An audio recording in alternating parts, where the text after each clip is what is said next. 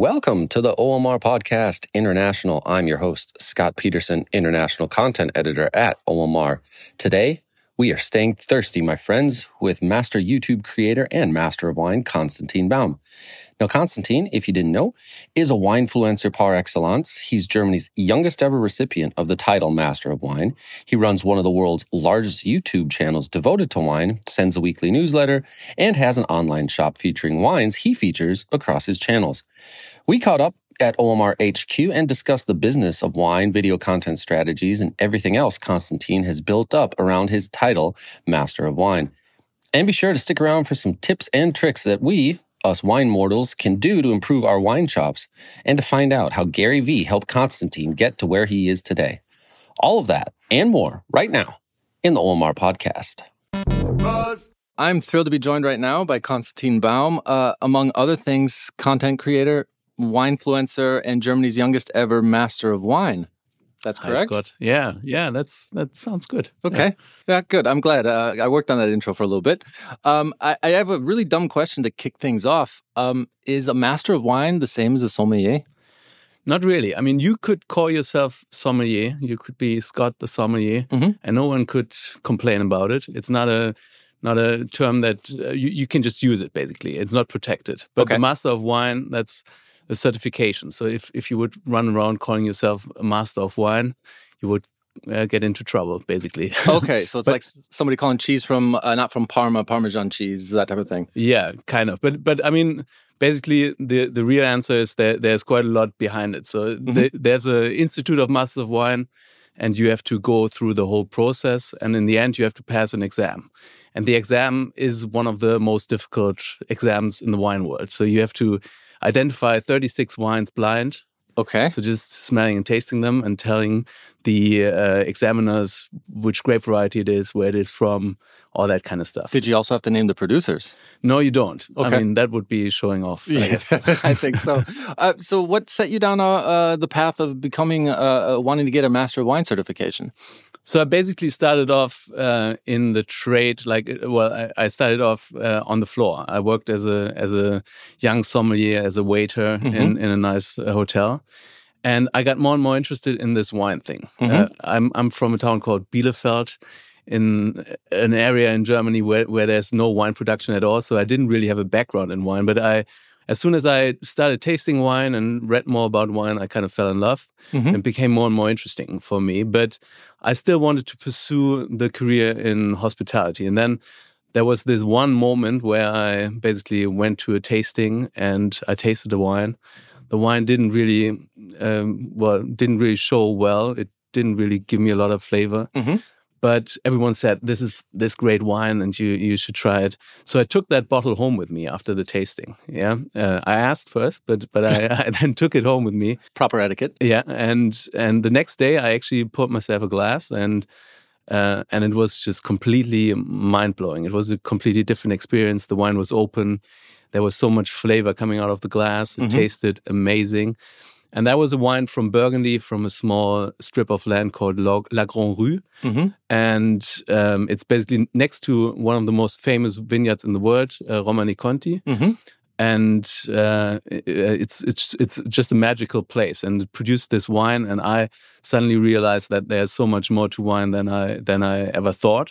And actually, I have a bracelet on my arm right now with the coordinates of that location of La Grande Rue, because that's kind of it's so special for me. I think my career would have ended in another place if I wouldn't have tasted that wine, I guess. Fair enough. But the chosen career path is not without competition, because as a friend of OMR, Scott Galloway likes to say, you should find something that you're passionate about and where there's little competition. So you find something like waste management. Nobody's really that passionate about it, but you tend to be good at it.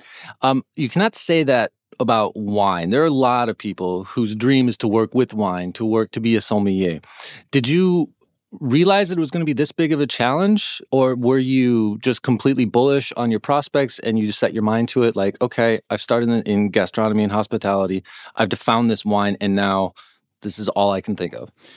Yeah, I mean, I think I was kind of strategic about it, even though I didn't draw it down on a board or anything like that. But I realized that there's quite a lot of competition there, and that I didn't want to spent my whole life like working on the floor or just not kind of making it to a certain level. And then I kind of thought, well, how do I make myself relevant enough so that I'm not one of many sommeliers or many people who are interested in wine? So that's why I actually pursued this career of becoming a master of wine. There are 400 something masters of wine in the whole world. 400. Yeah. So it's a very very special qualification that not many people carry, and that kind of brought me to a new level. Like when I managed to get through that and was the first or the youngest German ever to pass it. That kind of helped my profile. But as it always is, when you reach like what you think is the top of the mountain, you realize it's just another plateau, and there's another top far in the distance. And then I kind of thought, well, how do I set myself apart here amongst the masters of wine? And social media was then my opportunity, I think, because I'm still one of the youngest masters of wine in the world, even though I'm getting older. but obviously, lots of the old guys, they are not really into social media and that kind of stuff. So I realized if I can make it there, like on one of the platforms, I might set myself apart enough so that I can do what I really love, follow the career that I'm passionate about. While also building a business and making some money. Fair enough. Did you have any inspirations other than the wine that you had that completely changed its profile the next morning? Was there any like specific, like, I don't know, sommeliers, or maybe you had like a mentor or something that kind of continued to provide you further inspiration for your journey? Yeah, I mean, lots of people, obviously. Wine is about people, and there were lots of people who really helped me.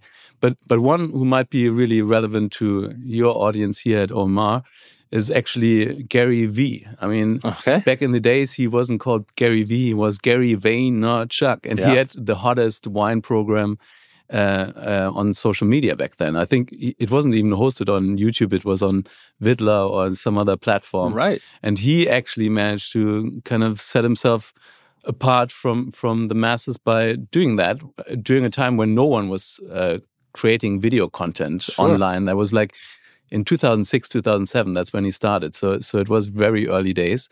And I watched that and I liked it, not all of it. I actually sent some messages back and forth with Gary. And he responded? Yeah, he did. Oh. But back then he was very much on top of... hustle every day. I think that he still had fewer messages and less responsibilities, I guess. But yeah, we went back and forth, and I sometimes critiqued his wine knowledge a little bit. But yeah, that's funny. Subtle flex. I still I do respect him for what he did back then, and I think that opened my eyes to the possibilities there are in the world when you combine wine with the new media landscape. Sure. So like. I guess, when did you get your Master of Wine certification? 2014? 15. 2015. Yeah. And when did you start creating content on your own? Well, I think I basically, I mean, I've been active on Facebook, and then Instagram came along, and I started posting my pictures because I always liked taking photos, and then I went into video stuff and I posted videos, and my first videos are on YouTube were probably in 2014, but I just put like 3 or 4 videos out, and then I just got busy with other stuff and I forgot about it for a while. Okay, and then what brought you back to it? Well, it was the pandemic, 2020. I usually travel a lot. Like 50% of my work time is basically on the road, traveling through wine growing regions or hosting events all around the world. So I couldn't do that, and I always wanted to do this YouTube thing because that was actually, or is the only platform that I really enjoy consuming content from. I do check my Instagram and TikTok, but it's not really something that I really enjoy. It's more for educational purposes, really. Fair enough. So how do you do that? But on YouTube, I always liked watching other YouTubers, and I kind of went, well, I have this time now, like let's just call it free time, and I take it and apply it to something that I always wanted to do. So I started putting out videos like once a week, almost once a week. And I changed the channel from German to English, and which made so much sense. I don't know why I ever started posting videos in German. Really, I was going to ask you about that actually, because I figured, and this is probably just my own impression of the market, but that it would be a lot harder to stand out with English content as it would, with German content, because the whole philosophy, like a big fish, small pond type of thing. But you apparently, no looking back, you're completely thrilled with the decision. Yeah, I think if you're looking at a strategy, you want to niche down on social media because there's so much stuff. Right. But when it comes to wine, it's still a small niche. I mean, my channel is one of, if not the biggest wine channel in the world right now, and I have like 125,000 subscribers, and that's not necessarily huge in YouTube terms, but I needed to reach critical mass to make it real fun. Sure. You want to build community, and if you only have 10 people commenting on your videos, it's not that exciting for the others to be engaged with the channel. Whereas now, if I put something out, like hundreds of people comment, and they engage with each other, and there's a real community building. On top of that, I now reach so much more people than I would have been able to reach if I would have done this in German. Sure. And my English is good enough, I guess, that people understand me, even if they're not from Germany.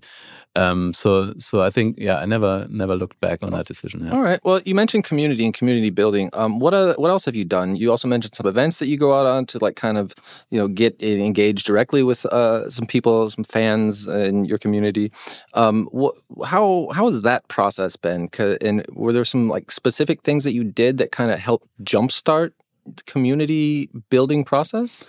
No, I think the community really was built online. I've been booked to run masterclasses and speak at events for many years before I started my YouTube channel. But now people come up to me and say, "Hey, I watch your videos. Can we take a selfie?" So those are the moments where we get together. But we haven't really done a lot of community get-togethers, or none basically.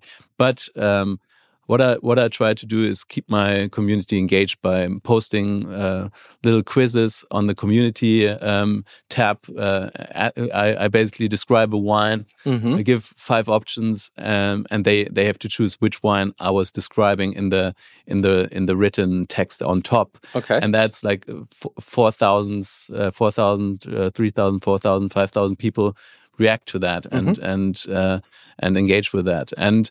And it's also, my community also sends me wines for me to taste. Just the other day, I had a guy from Munich drive all the way to Baden-Baden, where I'm based, to give me a bottle of 1825 Madeira wine. So wine from the 1825 vintage. For me to taste so that I can kind of describe it in the video. And then I had to give it back to him. But you had to give it back to him? I could keep a glass, but I mean, it's a special bottle. So he wanted to keep the rest for himself and his friends. And then he drove back to Munich the next day. So awesome. That's kind of I really think that's quite special to have people that engaged. Yeah, that engaged. Yeah, willing to drive like a couple states over to give you a glass of Madeira. And how was it? It was pretty awesome. You got to watch the video, but yeah, fair enough. I do watch your videos. I am definitely. We mentioned this earlier before we started recording. My wife's Italian. I'm very much into the food and wine game, as you'd have to be. You'd have to be an idiot not to take advantage of that. True. But so some more. I have another question about like your community and like some of the channels you like to use. So you primarily use YouTube, Instagram. You have a newsletter. Yeah. Are you on TikTok? I'm on TikTok, but I'm tiny on TikTok. Well, it can change overnight. I think those quizzes that you were talking about, those. Yeah, well, we'll see. Yeah.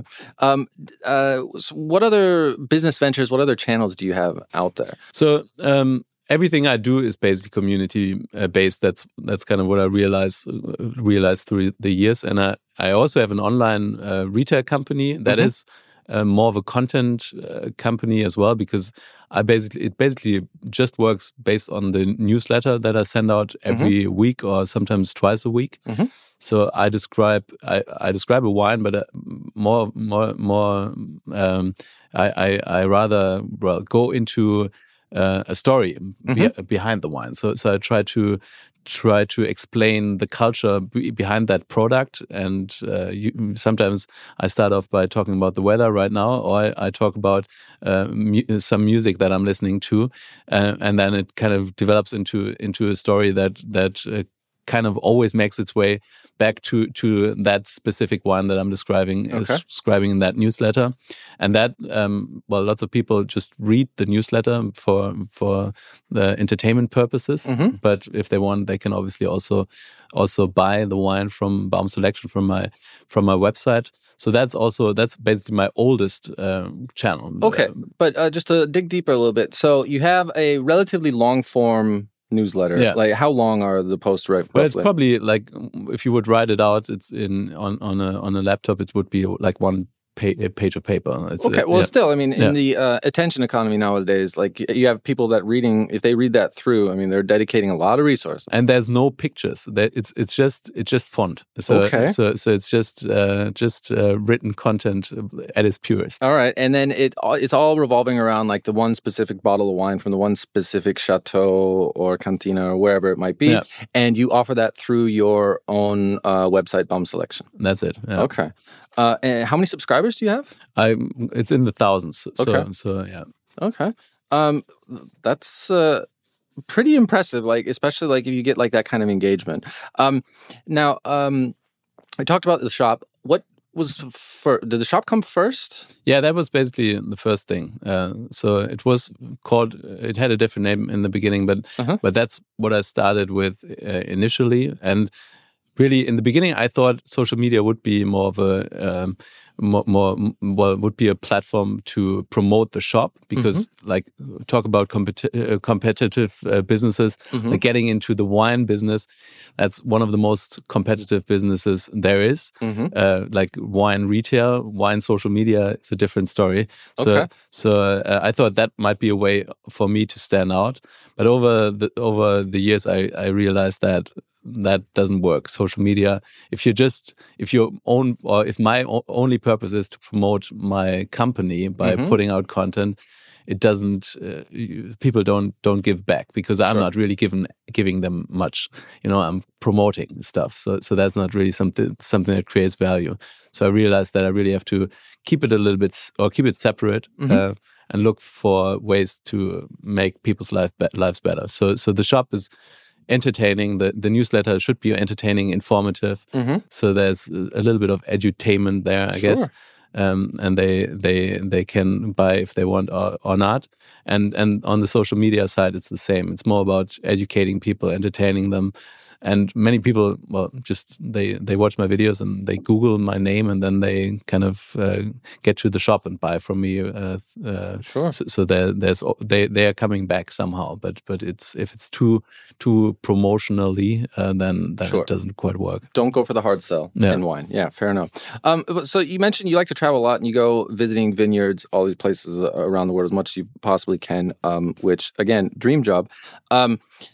Do you try to like set up kind of partnerships or relationships with the winemakers there, like to also like for like your blog posts and newsletters that you send out, to like maybe find ways of like working together or promoting their wine a little bit further? Or are winemakers not really that far along, savvy enough? Yeah, I mean, I wouldn't put it in those words, but I think the wine world is always a little bit behind, you know? Sure. That's probably why I managed to be successful on social media, on YouTube, in wine in 2020, because everything happens quite a bit later.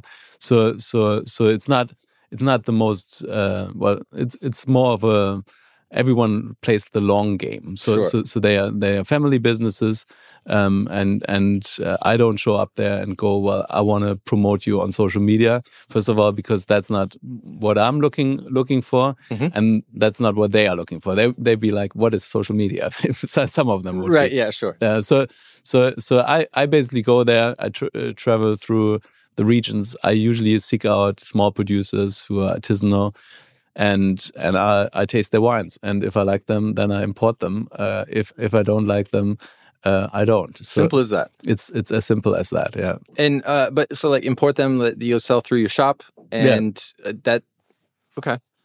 So I guess I'm just like, if you're saying like a smaller producer, I don't know, how many bottles of wine does a typical small producer produce in a year? So my producers would be between 20,000 and 200,000 bottles of wine, I guess. So probably plenty for your shop. Yeah, I mean, there's enough for my shop, but they are small businesses, so they are really small. There are lots of really small businesses in the wine world, and they tend to be the most interesting ones for me to go to visit, to talk to, because it's not they don't have a marketing person, they don't have a sales spiel, they just it's the winemaker with his dirty hands, and with some stories. Sometimes they don't have any stories to tell you. Exactly. They've just been doing it. I inherited it. I couldn't do anything else. This is what I do. Yeah, but usually that's what I find most interesting.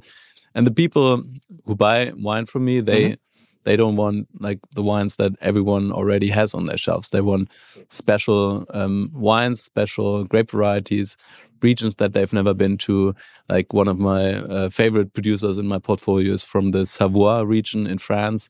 I have a good friend from that area. All right. I didn't actually know they produced wine. Sorry, Bertrand. Yeah. So see, it's a small place, but a very interesting place, and that's kind of what gets me excited as well. They have like grape varieties like Jacquière and Mondeuse, grape varieties that most people never heard of. Guilty as charged. But it's interesting, and they produce great quality. And because no one has ever heard of them, their winery, the grape variety, or the region, the price is usually traded at a discount. You know, Sure. if you're from Burgundy and you have Romane Conti as your vineyard site, then you can charge whatever price you want. If you're from the Savoie and you have this Jacquière vineyard, which is beautiful and produces amazing wines, but no one knows it, then people will not be prepared to pay as much. So I'm looking for those wines because I have the palate, the nose to seek out the truffles and then deliver them to my subscribers, to my customers. Okay. Now, so I guess then, so you have your shop, you have the social media, you have the newsletter, we have YouTube, which I'd like to dig into a little bit more here in a minute. You're also you're still involved in hospitality, aren't you? Well, I have basically two consultancy clients. That I work with. One is the Brenners Park Hotel in Baden-Baden, and the other one is a totally new project which isn't quite finalized yet. Okay. But so I seek out some great partners that I can work with to keep like a foot in that business. But I'm not actually working on the floor. I basically select their wines. I build their wine lists and work with the sommeliers on the floor to kind of educate them or help them do their job better. Kind of like if we use a Hollywood analogy, or the executive producer. I guess. Maybe. I don't know. We can stick with that.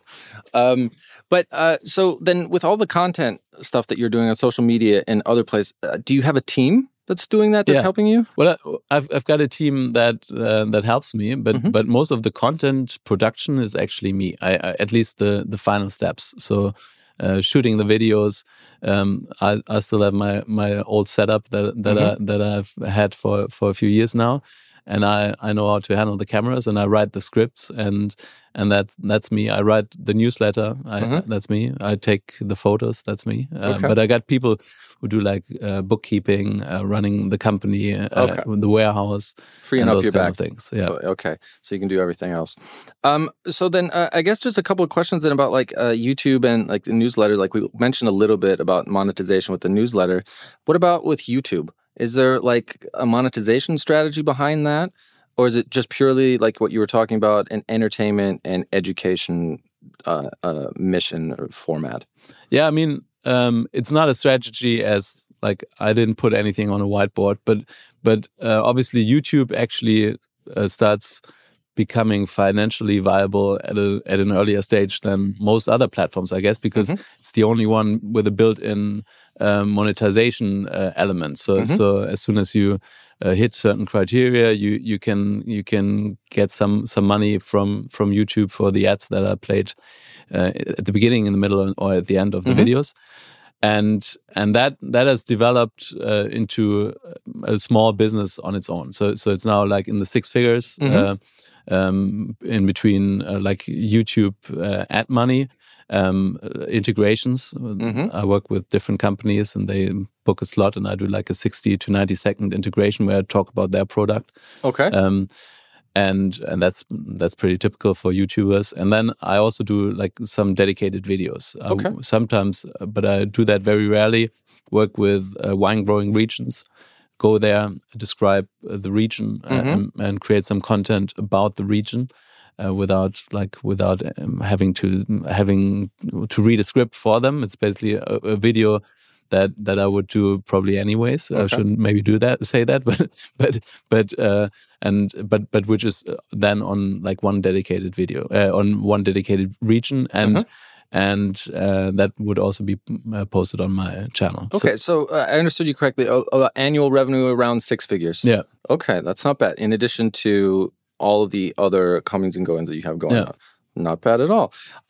So I wanted to then kind of like shift over a little bit into like your, not only just your target group, I mean, definitely a little bit about them, but kind of the status of wine today, like as far as like a target group goes, because it seems to me, at least anecdotally from my own perspective and experience, that wine seems to be a lot more accessible, even though it's still niche and widespread today than ever before. And that even like maybe beginners, people that like they have like a higher floor of wine knowledge than in the past. Am I wrong in that? Is that your impression too?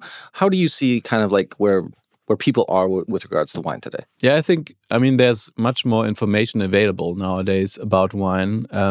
Wineries get more savvy in communicating information to their customers, so they know more about their products. There are more labeling laws that might be a little bit boring, but looking at this 1825 Madeira the other day, I realized back in the days they didn't have to put anything on the label, not where it's from, who bottled it. Okay. They didn't have to name the alcohol level, so you didn't have any information back then. So we'll make you blind. so it's kind of. There's quite a lot of information there now, and people, I think, are more interested in wine. But there's also less consumption in quite a lot of the traditional markets. I mean, if you look at Italy and France, people used to drink more wine during the day, like for lunch, and more regularly for dinner. And now they stop drinking, or they drink other beverages. So it's still available everywhere, but wine has to compete against other products, and people nowadays also watch much more. They want to be more efficient. They want to be stay young for longer. So they try to stay away from alcoholic beverages and so on and so forth, which is generally not a bad thing. But I think it's a product that has been part of our culture for 8,000 years. So it's not necessarily something that we should get rid of at all. I think it actually enriches your life if you consume it sensibly. Yeah, absolutely. I mean, there's nothing, at least in my view, I know you, I assume you share the same view, nothing finer than a nice meal rounded out with a nice bottle of wine amongst friends. I mean, it sounds like a pretty nice evening or afternoon to me. Oh, for sure. I mean, especially, I think when people look at wine or alcoholic beverages in general, they always look at the bad sides of it. But the moments that were enhanced just by consuming a little bit of wine or beer together with friends to make this evening more special, to loosen the tongue a little bit, yeah, sure, to celebrate a little bit harder. that's kind of what is left out very often. Absolutely. And plus, like with wine line, even like to an extent, like with whiskey and stuff, like there's a long story and tradition and culture inside every bottle. Like you're saying, like you have like these stories with these connected to these small producers in Savoy or somewhere in Italy or wherever. And you don't get that with a bottle of Coke. Yeah, for sure. So I have a question also, and I said that I watch your videos, and I was like many of the people, like I had an experience with a certain Luca Maroni. This is one of your more recent videos, and to be fair, I was actually at a Luca Maroni event here in Hamburg, I think in 2018. It was a fantastic event. I knew nothing really about the guy at the time. The wines there were lovely and everything. And if you haven't seen your Konstantin's video, it is essentially, I guess, takedown is the proper word, a 10-minute diss, because this guy who has this kind of very cloudy system of giving points to wine, rating them in a way that is not really understandable or relatable. Yeah. And that kind of got me to thinking, like, who can you trust? Like when it comes to these like wine experts, obviously Konstantin Baum, ladies and gentlemen, you have to trust this man. But like, with like this thing, like with the Luca Maroni and like some of the other quote unquote snake oil salesmen or whatever, like they have ulterior motives. Like, is there like a way that you could maybe, or a tip, some strategies you would have for people to kind of filter out and weed out like the bad faith actors from the good faith actors? Yeah, I mean, I've first got to say, I'm not one who likes to disrespect other people from my industry, but I just had enough, because this guy kind of hijacked the rating system that is used in the wine world and uses it, I think, to his benefit. So and not to the consumer's benefit. So I didn't really like that. So I thought I had to say something about it. But yeah, I think it's tricky. I mean, you obviously there are some wine critics that are well, internationally recognized, and you can start looking at their ratings and read their tasting notes, and then kind of see whether they align with your taste. But it's not like there's no one who has the exclusivity on taste. Right. So everyone likes different things. Most people in the world will probably like the wines that I don't like, and hate the wines that I like. So because I'm operating in a small niche. I'm like drinking special wines basically. So if you watch my videos and like my style, then you might pick out a wine based on a description that I gave. Like I said, those wines are never wines that I actually sell. They are wines that I buy myself in order to review them independently. And if you then like that wine, you might do that again and again and again, and that's how you find out whether you can trust someone. I guess that's the same process everywhere. Yeah. So I think when it comes to social media, there are not so many people who actually review wine online on social media, but you can check them out, and some you might like and some you won't like. But following the established critics like robertparker.com, Venice.com, Jancis Robinson is also one that is very, very influential. They tend to operate independently and make their money from subscriptions from the people who follow them. But many wine magazines nowadays, and some of these slightly dodgy wine critics, they actually don't make their money from the people who actually trust them or read their stuff or look at their scores. They're being paid by the producers. I mean, most wine magazines nowadays, they make money from advertisements, and it's not the average Joe wine consumer who puts out an ad. It's usually wineries who try to promote their products, and then you turn the page, and on the next page, they review the wine from the winery that put this 15,000 euro ad into their paper. So how can you avoid conflict of interest there? And the answer is you can't. You can't. And like, if this was social media, Mr. Maroni probably would have been called out long ago. It would have been for not listing his posts as a paid promotion, something along those lines. Fair enough. So but then that kind of brings me back to or we can transition into like another aspect, which is like kind of like how would you go about like telling somebody like maybe they have friends over a certain night and they're standing in front of like the wine shelves at their local winery or the wine shop or whatever. They don't really know like what they want. Like how do you like kind of start that process with them? Are there like tips or tricks like for like maybe finding wines that somebody else will like identify with and enjoy? Like is there like where would you start? I think I would definitely start by going to a place where you can actually ask someone who helps you. So go to a wine shop, don't go to the supermarket or to the discounter. And then those people tend to know what they are selling and they will be able to give you a recommendation. Maybe it's not to your taste, but at least they give you a recommendation. And if they're wrong, they might actually accept like the rest of the bottles back if you don't like them. So that's number one. But I know that not everyone can do that or wants to do that. And if you're standing in front of a big shelf of wine, I would actually, unless you definitely don't like white wines, I would go for a white wine more often than a red, because they tend to be usually more acceptable. Red wines tend to be usually a little bit more expensive, and some of them are not necessarily great at the matching price point for with a comparable white wine. So I would go for that. You can also look at the label and check out the label. Usually, I mean, that's many people say you shouldn't look at the label; it's about the content. But if you look at the label, you get an idea of what the producer is like. Is he more a young, hip kind of guy, or is it a very traditional, established place? So that this might give you an indication as well. So that would be it. But I would really urge everyone to kind of go to some place and just ask in a wine shop. There are so many good wine shops now, and they will be actually able to tailor something to your taste and to the occasion and to the food that you're consuming. So that's the best way to do it. All right.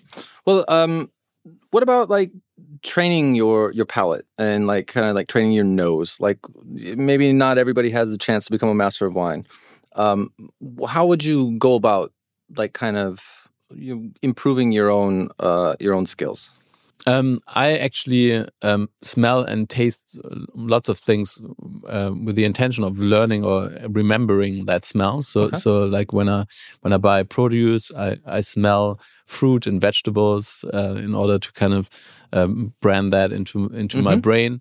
My little daughter, who is like 4 years old, she already does that as well, and she really loves to smell on things. So you should use your senses more often, and then you can actually. I actually have like aroma sets where basically have like the aroma of an orange, for example, in a vial, and you don't see it when you look at it. You can smell it, and then there's a number on it, and you can identify the aroma. So you can practice your sense of blind tasting flavors, basically. So you smell it.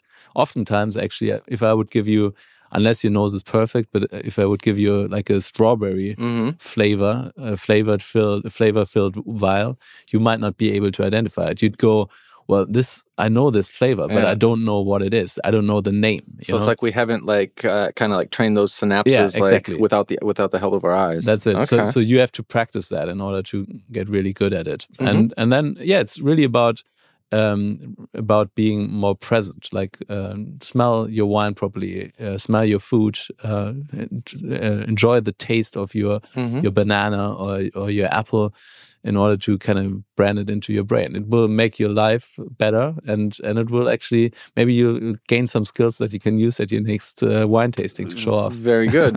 So like, let's talk about some of those. Like, what could you do at home other than like smelling? Like, are there some other things that you could do at home just to kind of improve your wine skills, whether it's like letting a bottle breathe? I know like in France, it seems like the professionals there say like you should never let older bottles breathe. In Italy, at least in Tuscany, they were telling me like, oh yeah, at least a year for every year that the bottle is old.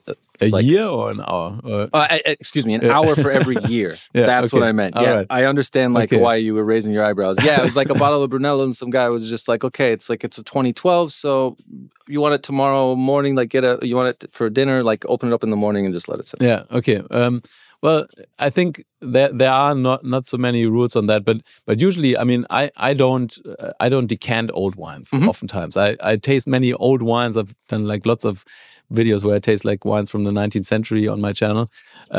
But usually I'm very careful with that, because if you expose the wine to oxygen, it might deteriorate. Sometimes it increases or enhances the flavor. And oftentimes with like younger red wines, you can't go wrong with caraffing it or decanting it, exposing it to air. But with old wines, sometimes they come apart. Okay. So you got to be careful with that. So the best thing really is to open the bottle, have a little sip in your glass, taste it, and if it feels like the wine is holding back, then decant it, give it some more air. If it feels like the wine is already quite open and might just fall apart, so if it starts smelling a little bit porty and oxidized, then don't do it. Just drink it from the bottle, and it will develop in the glass, and you might even be able to keep the bottle for another day, like half of the bottle, and put it on the kitchen counter and taste the rest the next day and see how it did. Well, then I think that's pretty much all I got. I think, however, you did bring something, and I was wondering maybe you could walk us through how you would properly taste a wine. Yeah, let's do it. I mean, even though this is not great podcasting, people, but I'm sure we'll be able to we'll be able to discuss what's going on here in real time. You mentioned before you can tell a lot about the label. Yeah. If I were to guess at that, I haven't seen this. There looks to be like some type of an old type of map, some cartographer from like, I don't know, the 1600s, an old map maker, and some type of Leviathan, some sea monster. Yeah. I would say that, does this have anything to do with Sicily? Yeah, actually, I think it actually this sea monster, the Scylla, it's called, lived off the coast of Calabria or a bit further up north. So, okay. So your wife might know more about it. Okay. But I didn't research that. Okay. It just worked out like that.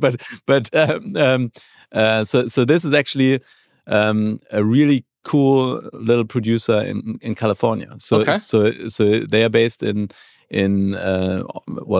on the coast, further down from San Francisco, in Santa Cruz. And they make really amazing wines from really old vineyards. Okay. So from the label, you might not be able to tell that it's a cool and hip place, but you might be able to tell that from the taste of it. But they are not selling the wines in the supermarkets anyway. So yeah, I was going to say. Yeah. But I'll be sure to like take a picture of the label and put it in the article that's accompanying this podcast. Don't worry, people. So if you open the bottle, you have to start at the capsule, and you can either just cut off the whole thing. Okay. I sometimes like to do that. I just like go down the bottle and cut it open, and then take off the whole thing in one piece. Because it actually serves no purpose, the capsule. It just protects the bottle a little bit, but it doesn't really serve a purpose. So you can just take it off. If you want to cut it off, you cut it off below that lip, you know. I hate it when people cut off the capsule above the lip, because it doesn't look good. Okay. and you might actually run the risk of wine running over the capsule, and then you might have some little pieces of from the capsule in your glass. So you cut it off, then you sometimes you actually have one of those little zippers that you can use to cut off the whole thing. And you remove the whole thing. I could have done a more beautiful job here, but it's okay. It's all right. No one can see it anyway. Cameras are not rolling. Yeah, that's it. So, and the next thing is, I actually only use like a wine key for opening bottle. One of those things here. So not one of those big machines. Not one of those things with the two arms that you have to pull up and push down or whatever. The wine key is the thing every sommelier uses in the restaurant, and that's not because it looks cool or anything like that. It's because it's just the most useful tool, and it works the best as soon as you know how to operate it, basically. So you basically just put it into the middle of the cork and turn it. You don't push down. You just turn the thing as soon as it's anchored in the cork. And then you use those. This is one of those wine keys where you have two levels, basically. So you use this one, that is the bottom one, first to pull out the first bit of the cork, and then you take it up and use the second one here, and then you pull out the whole thing. There you go. You can make a noise if you want to in the restaurant. You don't want to. Right. You don't want to make noises. You don't have to smell the cork. It's just not very helpful. Even if it's corked, the wine is corked. You don't necessarily get that from the cork. You should taste the wine, not taste the cork. And that's how you open this thing. So now I need to get to the glasses. Yep. It is the first time we've ever had a live wine tasting here on the OMR podcast. Yeah. We do have other formats in the OMR Podstars family where they do regularly drink wine. So. Oh, really? Okay. Yeah. Tim Meltzer. He always drinks wine. Yeah. Okay, I should have asked for my glass of red wine with the session. So, next thing is obviously pouring this stuff. I don't know. Many people are a little bit scared of that. The thing is, I actually make a mess on a regular basis, and I've poured many glasses of wines.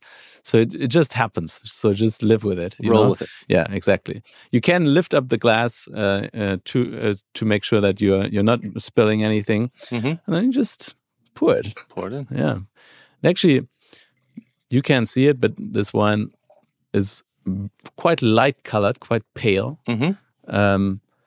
Oftentimes people think great red wine needs to be very dark and concentrated, but it doesn't. I think oftentimes some of the best red wines in the world are actually quite light colored. So these producers, they really want to make elegant, light, refreshing wines. Also, people often think Californian wines need to be heavy and concentrated, and this one has 13% of alcohol. Okay. So it's quite a light, refreshing afternoon wine, I guess. There you go. And that's exactly what time of day it is here. So next thing is obviously agitating the glass. So you got to spin it in your hand. That looks a little bit pretentious, but it actually frees up the aroma.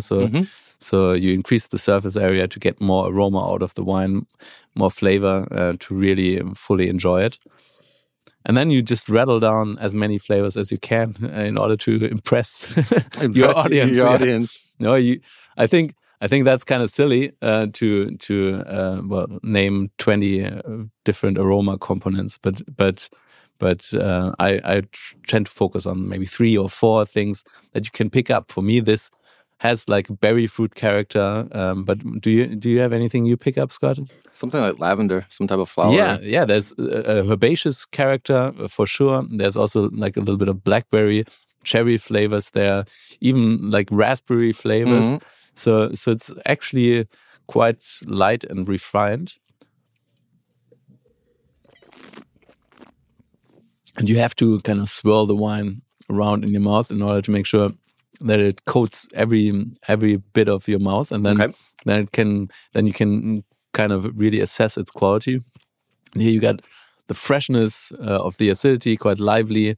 There's good structure there, but very ripe tannins. So it's kind of velvety and refreshing. I quite like it. How about you? Do you like it? I enjoy it very much. I think I'm gonna make a fool out of myself, or I'm gonna be pretty on point. Is this a Pinot Noir? No, it's not. It's not. No. What is this? But style-wise, I can 100% see where you're coming from, because it's light-colored. It has these berry fruit flavors. It's juicy, fresh, not too alcoholic. But this is actually a blend of, it actually says on the label, 78% Carignan, 15% Grenache, and 7% Mourvèdre. So 3 grape varieties that are not super well known, but they are quite commonly planted in the south of France. Yeah. So along Also the coast. very heavy. The last two, Mourvedre and Grenache, those are part of the GSM. Yeah, exactly. Which is very So they tend to produce really rich wines, but here at this winery they actually managed to make a very elegant Pinot-esque wine out of it. There you go. So then to wrap up, what else is going on right now, and what is next for you and for the Master of Wine? TikTok?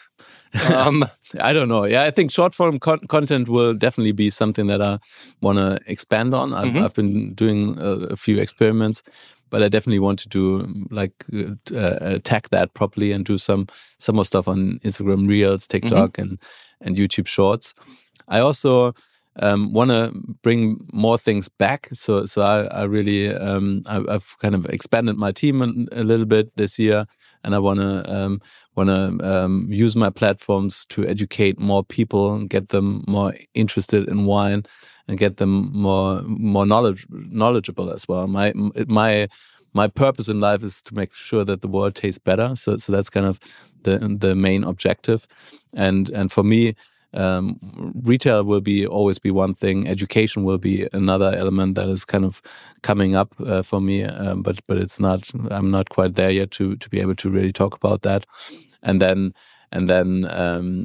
there's also one day Konstantin Baum wine. I guess I will make some of my own wines at some point, but that's in the distant future. All right. Well, we'll be watching, Konstantin. Thank you so much for joining me. Thanks.